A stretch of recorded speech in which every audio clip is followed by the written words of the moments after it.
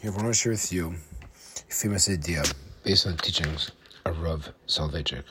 In our Torah portion this week, in Pinchas, Hashem commands Moshe to place his hand on Yeshua, thereby signifying the passing of the torch, passing of the leadership, the mantle of leadership, the Masorah, to the next generation, as the Torah uses the language, V'samachta es yadcha alav, and you shall place, in the smicha form, your hand on him. Yet, when Moshe actualizes the commandment, the Torah says, V'yismoch es yadav alav v'yitzavehu. The Moshe places what appears to be both of his hands on him.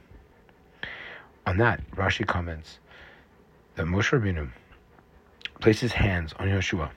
He placed both of his hands. He did it with a sense of fulfillment, with a sense of simcha and joy.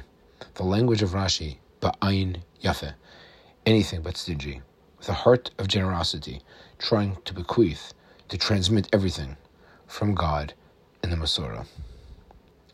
It is on this that Rav Soloveitchik has a beautiful insight, and is that insight that I would like to share with you. Rav Soloveitchik says, what does it mean that Moshe placed both of his hands on Yeshua, his student? What the Rav explains is there were two different Masorahs that Moshe transferred to Yeshua. One, so to speak, from each hand.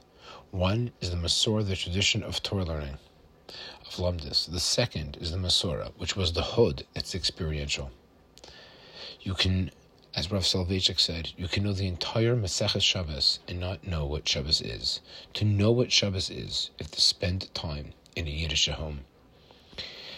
And that, Rav Soloveitchik would always speak about what it means to be an Erev Shabbos Jew. And in America, even people who observe Shabbos were not Erev Shabbos Jews.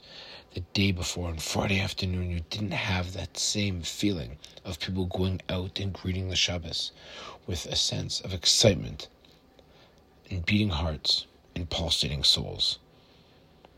You kept Shabbos, but where was the Erev Shabbos Jew? Rav Soloveitchik would speak about how he was raised in a Chabad town. People who were very poor, yet Friday afternoon, the whole entire village was transformed.